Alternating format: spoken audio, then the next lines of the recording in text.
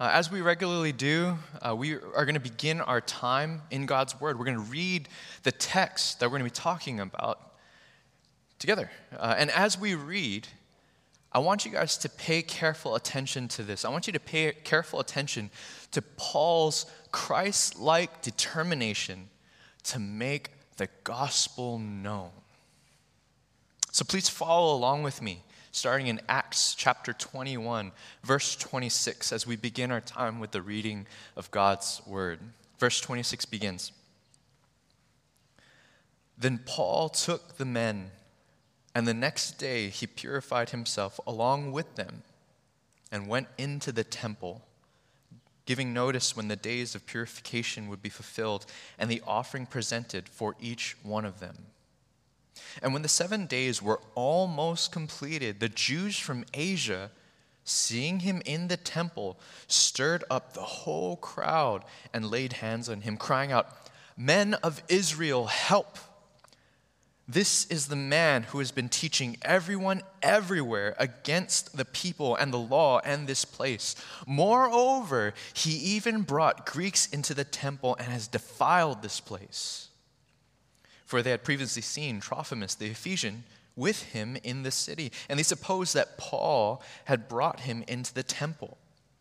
Then all the city was stirred up, and the people ran together. They seized Paul and dragged him out of the temple, and at once the gates were shut.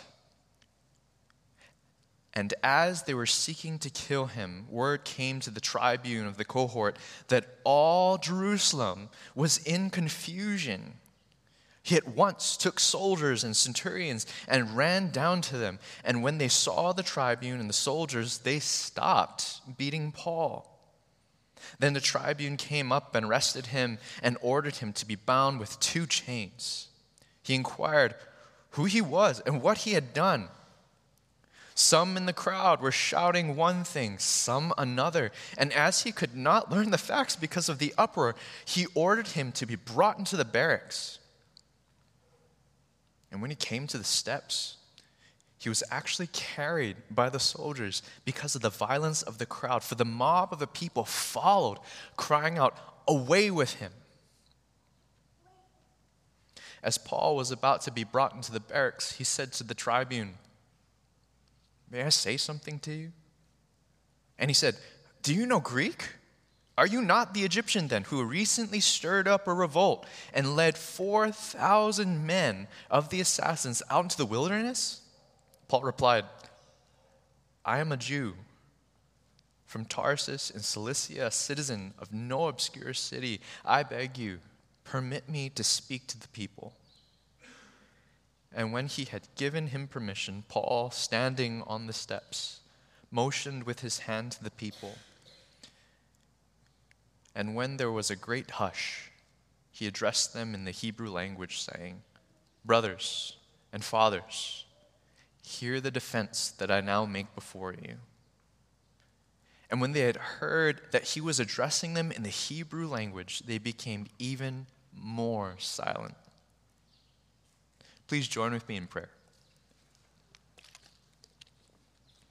Let's pray.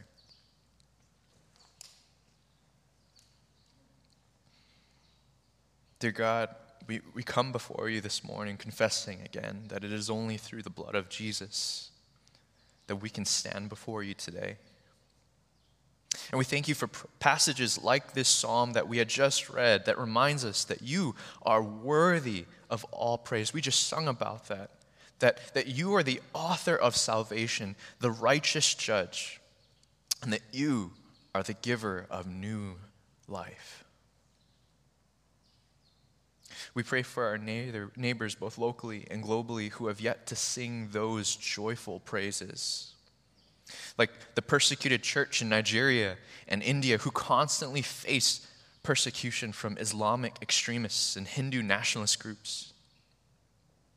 Lord, we pray that the truth of the gospel will bring knowledge of Christ to these people groups. We pray, Lord, for spiritual hunger among the Nigerians and the Asians of India that will only be satisfied by none other than our Savior, Jesus Christ.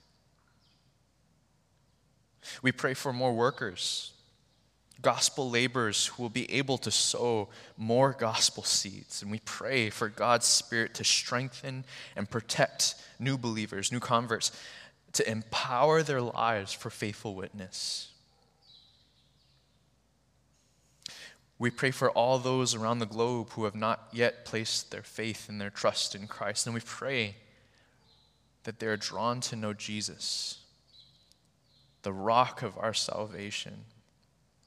As we regularly do, we pray for our children here this morning that you have blessed us with, and we pray that they come to know Jesus at a young age and that you spare them from seasons of rebellion.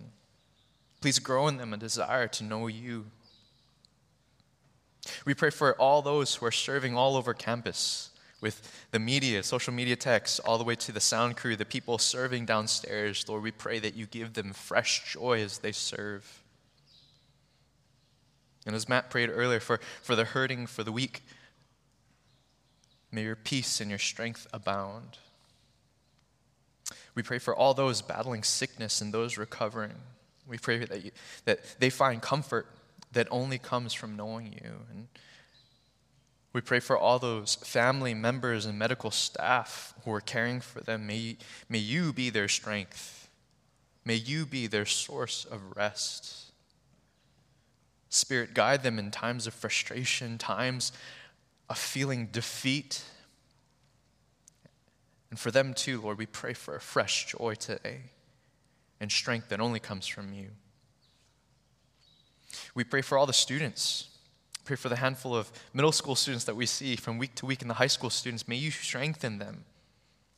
Carry them through the struggles that they face day to day on their campuses and at home. And may you continually draw them to know your grace every day.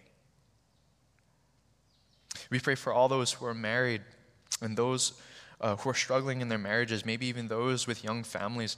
Lord, we pray that you grant them wisdom for their relationships. Reveal to them their sin and guide them in your grace. Give them joy.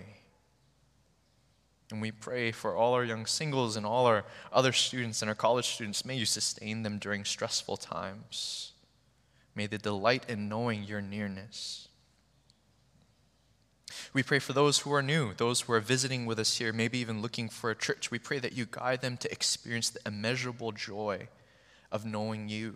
And for those that don't know you, that they experience salvation and peace that only comes through knowing Christ. We pray that you guide us as we study your word this morning in the power of your Spirit. In Christ's name we pray. Amen. Amen. Amen. If this is your first time joining us, welcome.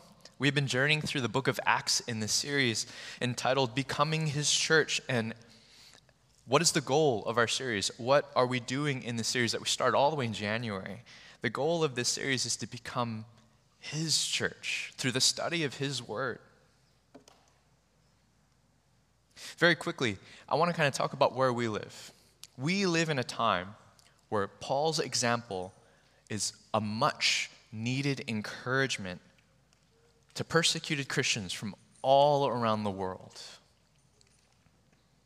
Again, Paul's example is a much needed encouragement to persecuted Christians all around the world. Consider the report of a frontline worker in Nigeria just 3 weeks ago. The report reads, on March 17th, 2018, Reverend Adamu Ardo was on an evangelistic outreach when a group of young Muslim men broke into the house where he was staying and attacked him and his Muslim friend. The assailants beat Amadu with clubs and machetes. They also beat his friend, the Muslim friend, because he was associating with a Christian. The friend who was not severely injured was able to rush Adamu to a hospital. And after several months and numerous surgeries, Amadu remarkably survived. But he lost the use of his right hand and developed a speech impediment. His Muslim friend was shocked by how his Islamic brothers had treated his friend and said, if that's the way they act, then I don't want to be a Muslim anymore. Reverend Adamu has been unable to work since the attack 7 months ago, and Frontline Worker says he is not able to support his wife and 5 children. Now, a week prior to this, let's change the scene. A week prior to this, another Frontline Worker in India published a report, and it was entitled, "Pastor Sent Home to Die After a Severe Beating." It reads, Pastor Rajan, an impoverished day laborer with 3 children ages 2, 7, and 13 years old. He also pastors 4 house churches. During a church service at his father's house, local members of Hindu nationalist groups burst in and beat him severely. They had arrested him, and they paid the police to beat him as well. He was eventually released, but he was in such bad shape that he was unconscious for a day and a half. He suffered a few fractured ribs and severe bruising.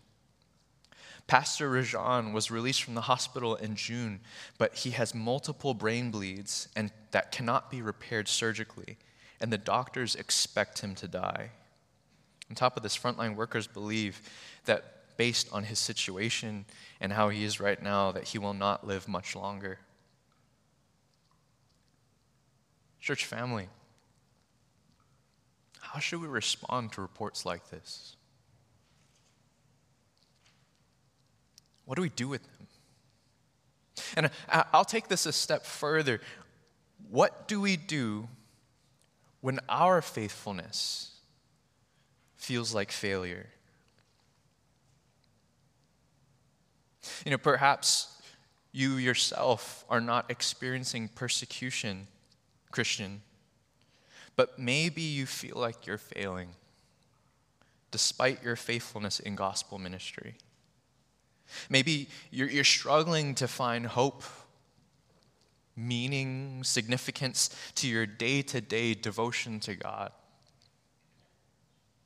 Maybe some of you other Christians are weary from trite comments from unbelieving coworkers, and you silently frequent that same question week after week after week. Is all of this sacrificial ministry really worth it? It's for Christians like yourself and Christians like Adamu and Rajan that Paul's example is much needed encouragement for every persecuted Christian all around the world. And this section in chapter 21 tells us how God continues to work in his church despite persecution. Within days of arriving in Jerusalem, Paul is conspired against. He is falsely accused. He is dragged. He is beaten. He is arrested. And Paul is tried. But once again, we see that this story is not just about Paul. This is God's story. God rescues Paul from another violent mob by the most unlikely of people. God orchestrates yet another opportunity for Paul to share about Jesus to the very people who wish to kill him. And God grants Paul the boldness to share about Christ to them all. The title of the sermon this morning is When Faithfulness Feels Like Failure. And again, we'll be in Acts chapter 21, verse 26 through chapter 22, verse 2. If you're not a Christian and you're here with us this morning, welcome. We're glad that you're here. Maybe you're exploring the Christian faith. Maybe you're looking for some understanding. I want to again encourage you, as I've done before, that studying about God's church, studying about the church through the study of the Bible, it will help you learn a lot more about Jesus. If you're not a Christian this morning, my hope for you is that you will not only witness Paul's great love for Jesus and his church, but that you personally will be drawn to Jesus through the power of the gospel today. Christians, My hope is that you will be encouraged by Paul's determination to share the gospel, and that you yourself will examine your gospel sharing strategy. For this, I want to offer 3 principles that fortify Christians in difficult times of gospel ministry. The first principle is, Christian, you must keep your eyes fixed on the gospel. Again, the first principle is keep your eyes fixed on the gospel. You're going to see this in verses 26 and 27. Paul never lost sight of the gospel. Even when he was told that others in the church would not receive him well, he was driven by a gospel-centered heart to display the unity of the church. This section in chapter 21 picks up where we left off last week. In fact, we're taking the very tail end, last verse 26, and starting with that this morning. Paul safely arrived in Jerusalem and was given a warm welcome by Christians from the Jerusalem church. And the next day, the text says that he went to visit the leaders of the Jerusalem church. He greeted them and began to tell them all the things that God had done one by one while ministering to the Gentiles being non-Jewish people. This was further evidence that the good news, the gospel message, was truly for every person from every nation. And when they heard Paul's good ministry report, what happened? Luke seems to put it in such a way that they immediately worshiped God because of what they had heard. At some point in this celebration, the love offering from the non-Jewish Christians that was presented, it was presented to the church. What had been collected all this time that Paul had been bringing to them was finally presented. And this gift to the church would not only help the poor in Jerusalem, but it would also serve as an expression of the unity that the Gentile Christians shared with the Jewish Christians. So as they were praising God for what he was doing in the Gentile world, as they were praising God for what he was doing in the unity of the church, this is when James takes an opportunity to inform Paul of some good news and some kind of bad news. What's the good news and the bad news? James informs him and says, the good news is that God has brought several thousand Jews to salvation in Jesus. That's awesome. But what's the bad news? The bad news is that there have been some rumors that have been spreading. And these rumors are casting doubt upon Paul's reputation and his ministry. You see, many of these Jewish Christians were still zealous to keep the religious customs, and many of them loved Paul. The word on the street is that Paul is urging Jewish Christians to renounce their Jewish customs and their cultural heritage. But James and the other pastors, they knew that these rumors were not true of Paul. They knew Paul's heart. They all agreed together that salvation came from grace alone, through faith alone in Christ. They all agreed that following these cultural practices and abiding to the works of the law alone could not save. But they also knew that these rumors, if not carefully addressed, it will threaten the unity of the church. And because James and Paul kept their eyes fixed on the gospel, what did they do? They devised a gospel-driven plan that would reveal Paul's Christ-like heart for his countrymen. James proposed that Paul should participate in a vow in order to demonstrate, not make up, to demonstrate, to reveal the regard that he already had for Jewish Christian customs. And Paul agreed. Paul, in agreement with this proposal from James and the other pastors, he took the 4 men and on the next day purified himself along with them and went to the temple. How do we know that Paul kept his eyes fixed on the gospel? I want to remind you, as Matt mentioned last week, this is not something that Paul was obligated to do. He could have simply dismissed these criticisms about himself and rolled out some sort of a speech along the lines of, let the haters hate. I'm going to do what I want to do. Yet out of humility and his grace-enabled love for the church, Paul agreed to do whatever it took for the sake of the gospel, as long as it did not compromise the gospel.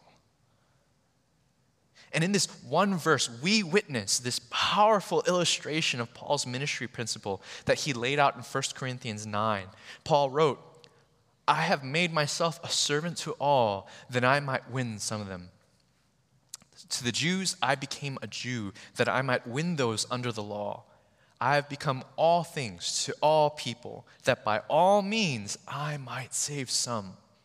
I do it all for the sake of the gospel, that I may share with them in its blessings. Therefore, Paul pays for the vow expenses of these 4 men. This was a very, very expensive gesture that communicated his heart for the unity of the church and the spread of the gospel. This is how Paul kept his eyes fixed on the gospel. Church, to help you keep your eyes fixed on the gospel, my first exhortation this morning to you is immerse yourself in the gospel daily. In order to keep your eyes fixed on the gospel, immerse yourself in the gospel daily. Christian, it is very difficult to keep your eyes fixed on the gospel if you do not know what the gospel is, or if you are not able to communicate what the gospel is. Maybe you are like the majority of Christians who simply define the gospel as good news. Or someone asks you, what's the gospel? And you say, Jesus died on the cross for my sin. And although those are very true statements, they are only pieces of the gospel story, a partial gospel at best.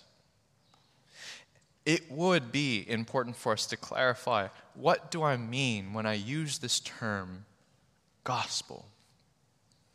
What is the gospel?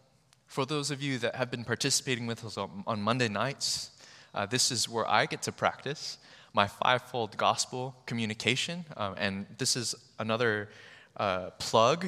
If you guys are interested in learning how to communicate the gospel well and faithfully, I want to invite you on Mondays. Tomorrow, 6:30, we're going to be doing this. So again, what is the gospel? The gospel, this is one way to present, the gospel is God's story.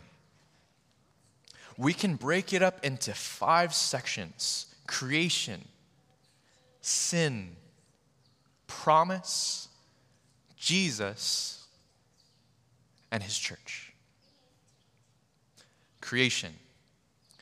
In the very beginning, nothing existed except God. God who is holy. God who has never created. He never had a beginning. God who is love, that he was there. And out of the overflow of his love, God created everything, including the first man and the first woman, Adam and Eve. And they were created to know and enjoy God's perfect love forever by trusting God's goodness and obeying his good word of instruction. See, in this very good beginning, Adam and Eve enjoyed a right relationship with God. Creation. 2, sin. But instead of loving God, instead of trusting and obeying him, they doubted God's goodness. They disobeyed his good word of instruction. This is called sin, and this is what broke the good relationship between God and humanity. Sin both enslaves humanity and it makes us guilty before a holy, perfect God. On their own, there was nothing that man could ever do to make the relationship with God right again. Creation, sin, promise. God made a promise to Adam and Eve that one of their descendants would make a way that would rescue them from their sin and restore that relationship again with God. And for many, many years, humanity long awaited for their hero to arrive.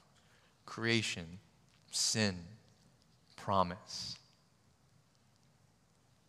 Jesus. The hero of God's story is Jesus. Jesus, who is fully man, fully God, came, fulfilled all the promises of God. He took the punishment that humanity deserved for their sin and died in their place. 3 days later, Jesus rose from the dead, which displayed his power over death and his authority to give new life. And this new life is for anyone who repents and believes in him, that they will be in right relationship with God forever. Creation, sin, promise, Jesus, and the church. After Jesus resurrected from the dead, he spent 40 days instructing his followers about his plan to spread this good news, the gospel. First, he was going to give them his Holy Spirit.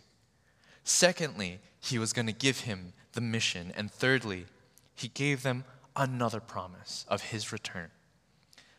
His Spirit was given, the church was born, his mission began, and his promise was fulfilled. Today, anyone who repents and believes in Jesus is added to the church, God's family, and shares in the mission to spread the good news to all peoples of the earth so that they too will believe in Jesus and be in right relationship with God. This is God's story. This is the gospel. Paul kept his eyes fixed on the gospel. It's God's big story. Paul was immersed in the gospel in such a way that his thoughts, his motivations, his actions couldn't help but be saturated with the good news of the gospel. Brothers and sisters in Christ, keep your eyes fixed on the gospel by immersing yourself in it daily. The second principle that fortifies Christians in difficult times of gospel ministry is keep your mind fixed on the truth. We're going to see that in chapter 21, verses 27 through 36. Keep your mind fixed on the truth. Paul never lost focus on the truth of the gospel, how it leads to truth, Jesus Christ. It is for that reason that when blatant lies about him were spreading, that he remained faithful to his message, the gospel. In verse 27, the gospel-driven plan that James and the pastors introduced and Paul agreed to seems to take a turn for the worst. Luke writes that Paul was in the process of purification at the temple. And remember, in order for Paul to participate with the 4 men in their Nazirite vow, Paul himself needed to undergo a ritual purification for himself. That would have required Paul to be present at the temple on the 3rd and on the 7th day of his purification. But while Paul was just about to complete his 7 days of purification in the temple, he was spotted by some old enemies. These Jews were not the Christian believers from Jerusalem. Rather, they were from the Roman province in Asia. They were probably from Ephesus, since they identified Trophimus, who was from that city. And what did? They began to stir up the crowd, the whole crowd, at the temple, and they apprehended him. This verse 27, is this major turning point, this pivotal turning point in Paul's life and ministry. Before this, since the time Paul became a Christian in Acts 9, he has been able to do gospel ministry freely. Some of us share in that type of freedom. But from this point forward, in verse 27, Paul will be doing ministry as a prisoner. Again, when Luke writes, they laid hands on him, he is not describing a time of prayer. He's describing a scene where a group of Paul's enemies have taken hold of Paul in order to stir up a mob against him. The charges that they made against Paul were twofold. First, the first charge they accused him of was that he was teaching everyone everywhere, hear that exaggeration, everyone everywhere against the Jewish people and the Jewish law and this Jewish place, the temple. Secondly, they accused Paul of opposing the Jewish law and the sanctity of the temple as a whole. It would be important to note that these were the same false accusations that they laid against Jesus. These are the same charges that they brought against Stephen before their death sentences. And Paul would have been very aware of this bad sign. At this point, Paul recognizing these accusations, Paul could have backed out. He could have even pulled his Roman citizenship card, if one existed, to protect himself from getting beaten further and to appeal before Roman authorities. But instead, Paul kept his mind fixed on the truth that God has been guiding him here all along at this time for the sake of the gospel. Nonetheless, these false accusations spread like wildfire. Luke writes that all the city was stirred up and the people ran together. This would have probably included some of the thousands of Jewish Christians that were zealous for the law. They were duped into believing the lies against their beloved Paul. Now that the mob was formed, these Jews from Asia finally get their way, and they have their help to do it. The rioting mob seized Paul and dragged him out of the temple, and perhaps they intended to beat Paul to death, and that they didn't want Paul's dead carcass to defile the temple. As one pastor notes, too impatient to drag him out of the city and stone him the correct way, as had been done with Stephen, they intended to beat the apostle to death on the spot. And at once the gates of the temple were shut. While Paul was being beaten by this mob, word had spread to the tribune, the commander of the Roman cohort, that all Jerusalem was in confusion. And in Acts 23, verse 26, and later in chapter 24, verse 22, we are told that this Roman commander's name is Claudius Lysias. We'll be referring to this man as Claudius from this point forward. He's a man whose cohort consisted of 1,000 men and whose job was to maintain order in Jerusalem. He needed to keep the peace. That's what he was paid to do. Upon hearing the report of this riot, he at once took soldiers and centurions and ran to the scene.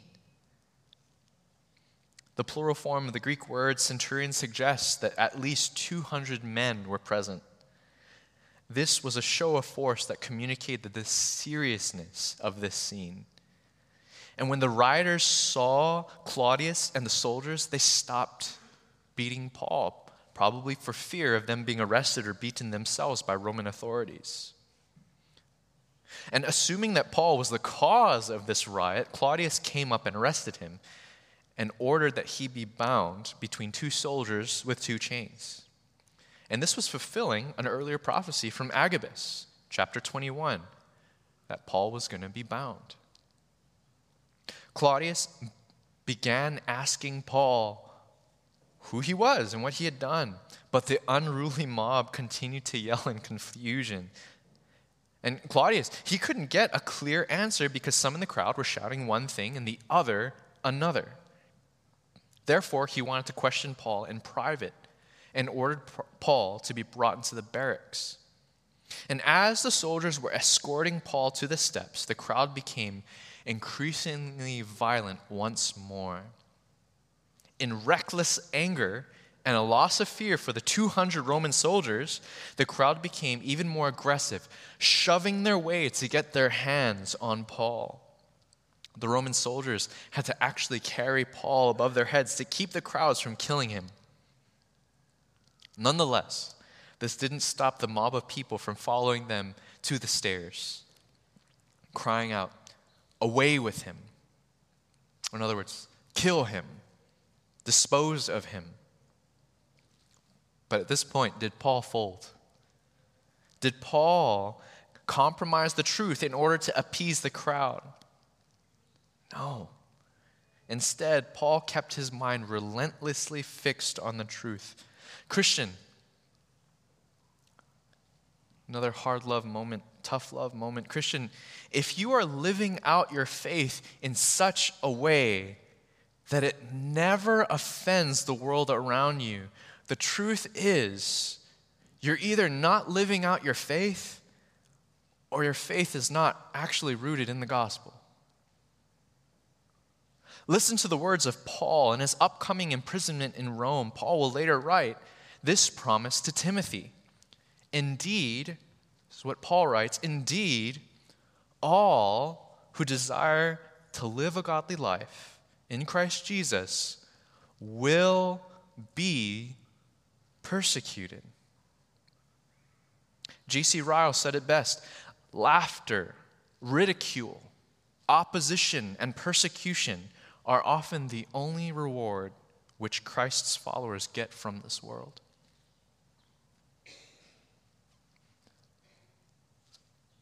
Closet Christian, if you've never lived out your faith, if you've hid comfortably away from the gospel ministry, I implore you, repent. Believe again in the power of the gospel, and by grace, visibly live out your faith in such a way that you can keep your mind decidedly fixed on the truth. Christian, if you have experienced opposition, it's passages like these that should bring you much encouragement. I want to encourage you, you are not alone. Not only do you have the stories of Paul's faithfulness despite his persecution, but you have the promise of Jesus himself, who says that he's with you always to the end of the age. To help you keep your mind fixed on the truth, my second exhortation this morning is prepare for opposition prudently. That means with wisdom. Prepare for opposition prudently. Paul lived out his faith in such a way that it was visible. He knew that there was going to be opposition. He was prepared for it. Paul knew God had been guiding him all along to be here in Jerusalem for the sake of the gospel at this time, and he was ready for whatever God was going to will to happen. What are some of the ways that Christians today can prepare for opposition? For this, I want to offer a few short statements that Peter will write in another letter. Peter offers several ways Christians can prepare for opposition prudently. 1 Peter 4, don't be surprised by opposition, but be alert in prayer. Chapter 3, don't be afraid, nor angered, but respond in grace and truth. Again, in chapter 3 of 1 Peter, develop in your gospel fluency. That means being able to communicate the gospel. Develop in your gospel fluency. Know how to share the gospel message. Chapter 5 of 1 Peter, don't lose hope. And again, remember that you're part of his church. And also in chapter 1 and chapter 5, as you're being persecuted, as you prepare for further persecution, don't forget to anticipate Jesus' return. That should be the fuel for the mission.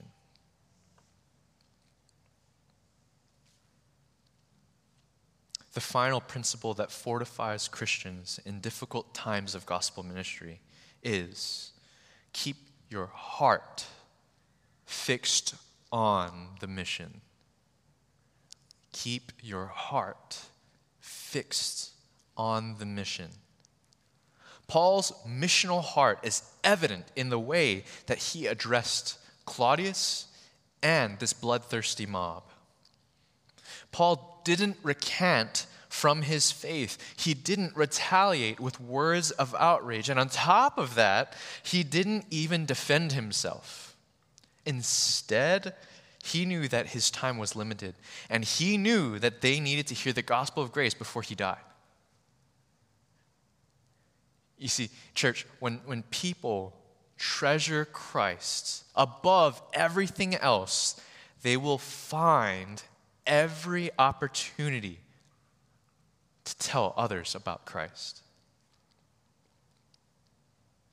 Paul, as he wrote earlier in chapter 20, Paul did not account his life of any value. Rather, his heart was fixed on the mission. As he explained earlier to the Ephesian elders, his desire is that he wanted to finish the course and the gospel ministry that he received from Jesus. So in verse 37, Paul breaks his silence. I want you to look at the passage up until this point. Paul did not speak until now. Paul broke his silence. And an interesting yet short conversation takes place between Paul and Claudius. In the barracks, it's very interesting. Paul humbly asks Claudius, "May I say something to you?" Confused and surprised by the proficiency of Paul's Greek, Claudius asks Paul, "Do you know Greek?" To Romans, Greek was the language of cultured men. Claudius assumed that Paul he was a common criminal, not an educated man. And because he spoke Greek, he also assumed that Paul was the Egyptian who recently stirred up a revolt and led 4,000 men to attack the walls of Jerusalem. What's this story about? Jewish historian Josephus records this account where roughly 3 years before this scene, a false prophet from Egypt gained a large following by presenting himself as the new Moses or the new Joshua. And this false prophet from Egypt predicted that when he gathered his followers around the walls of Jerusalem, its walls would fall like Jericho and would make Roman forces vulnerable. Hearing this, the Romans attacked this group as they made their way to the Mount of Olives. There were thousands and thousands of followers, of which hundreds were captured and or died in this attack. And the rest of the followers, the other several thousand, vanished, including the Egyptian. So Claudius believes, looking at the fact that Paul could speak eloquent Greek, he had great rhetoric, and there was a mob forming. He put all those together in an equation and said, "You must be that Egyptian." And he asks Paul, "Are you this man?" Look at Paul's response. Paul replied that he was a Jew, which meant that he had all the rights and all the privileges to be right where he was in the temple. Paul seems to be withholding the fact here that he was a Roman citizen, something that he will later reveal explicitly only after he gets to share about Jesus to this mob. But for now, he shares that he is a citizen of Tarsus in Cilicia. Paul is right to say that Tarsus is no insignificant city, as it is recognized in that time period as one of the 3 great cities of Asia Minor, and was the cultural center of Stoic philosophy, Hellenism, as well as rhetoric. In other words, Paul is saying that he is not a political threat to Claudius or to Rome. Therefore, Paul boldly requests permission to speak to the people, and Claudius allows it in hopes that the crowd would somehow be quelled. This is yet another great example that Paul seized every opportunity to make the gospel known. With a motion of his hand, the unruly crowd responded with a great hush. And then Paul addressed them in the Hebrew dialect, possibly Aramaic. His opening defense speech begins with this greeting, brothers and fathers, in which he respectfully identifies with them as a Jew himself. And I wonder if in this introduction, Paul is hearkening back to the same speech that Stephen made before he was executed with the throwing of stones, in which Paul himself was the one who oversaw. The crowd, in response to Paul's ability to speak to them in the Hebrew dialect, became even more quiet. He then went on to tell them of his Jewish heritage and how it led him to follow Christ. And as one pastor comments, Paul used this defense opportunity to save himself as an occasion to speak the good news of the gospel. Again, Paul seized every opportunity to make the gospel known. Paul continued to keep his heart fixed on the mission that was given to him by Christ. And to help you keep your heart fixed on the mission, my final exhortation this morning is fulfill the mission increasingly. I think my dad might be watching this online. Hey, Dad. When others would ask my dad when he would retire, the ongoing joke, I remember that he would often say, with a jolly smile, "What are you talking about? I'm a teacher until Jesus comes." In the same regard, Christians can learn a lot from this man's heart. Christian, as long as you are still breathing, you have a mission to fulfill. Christian, you are a missionary until Jesus returns or your final breath.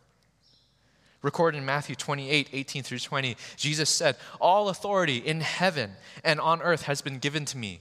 Go, therefore, and make disciples of all nations, baptizing them in the name of the Father and the Son and the Holy Spirit, teaching them to obey all that I have commanded you." And it always comes with that special promise from Christ himself. "And behold, I am with you always to the end of this age."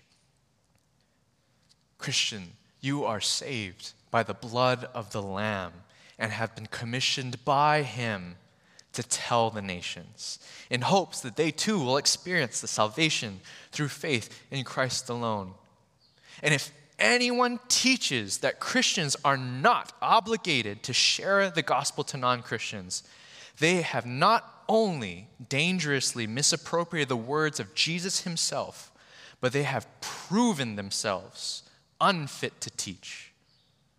Part of following this great commission, part of making disciples, presupposes that every Christian is going out and sharing the gospel to non-Christians. You can't disciple if they're not Christians to disciple. Paul himself writes in Romans 10:14, "How then will they call on him in whom they have not believed? And how are they to believe in him of whom they have not heard?" Paul also writes, "And how are they to hear without someone preaching?" And it saddens my heart to see so many of my friends who I once served along with in ministry who no longer attend the church. On occasion, I get to reflect with some of them about our great times of ministry together, and I ask them, "What happened? What made you stop?" But most of the responses that I hear are, "We already did our part. We were already faithful. Now I need to focus on my career, my family, my financial future, my retirement." Church family, Christian, if you look back on your life and you recognize that there was a time when you were at the height of your passion to share the gospel, my question for you today is, what happened? What made you stop? That today is not the height of that passion. And what's stopping you from dusting off that passion today and picking up right where you left off? Christian, we are all called to share the gospel. Not just the pastors, not just the young people, not just the new Christians who are still excited. There is no such thing as the bench-warming Christian. There are no second-string Christian missionaries. Everyone is on the field. And there is no such thing as a Christian that retires from their missionary service. No matter if you're in middle school or you're in your 90s, don't behind these excuses any longer. Let me say it again in case you missed it. Christian, keep your heart fixed on the mission and fulfill it increasingly, more and more, day by day, until Jesus returns. I want to end with this quote. Spurgeon said it this way: if sinners will be damned, at least let them leap to hell over our bodies. And if they will perish, let them perish with our arms about their knees, imploring them to stay. And if hell must be filled, at least let it be filled in the teeth of our exertions, and let not one go there unwarned and unprayed for. If you're not a Christian this morning, if you're exploring the Christian faith, looking for understanding, again, studying about the church through the study of the Bible will help you learn a lot about Jesus. If you're not a Christian, my great hope for you this morning is that you have not only witnessed Paul's great love for Jesus and his church, but that you personally will be drawn to Jesus through the power of the gospel today. And Christian, my hope is that you have been encouraged by Paul's determination to make the gospel known. My hope is that you yourself have been examining your gospel sharing strategy, and maybe for some of you, you realize you don't have a gospel sharing strategy. Maybe it's been years since you shared the gospel. I want to encourage you, come talk to me after this. We'd love to come alongside you and equip you for gospel ministry. Christian, this is what it means to be his church. This is what it means to be a Christian witness when faithfulness feels like failure.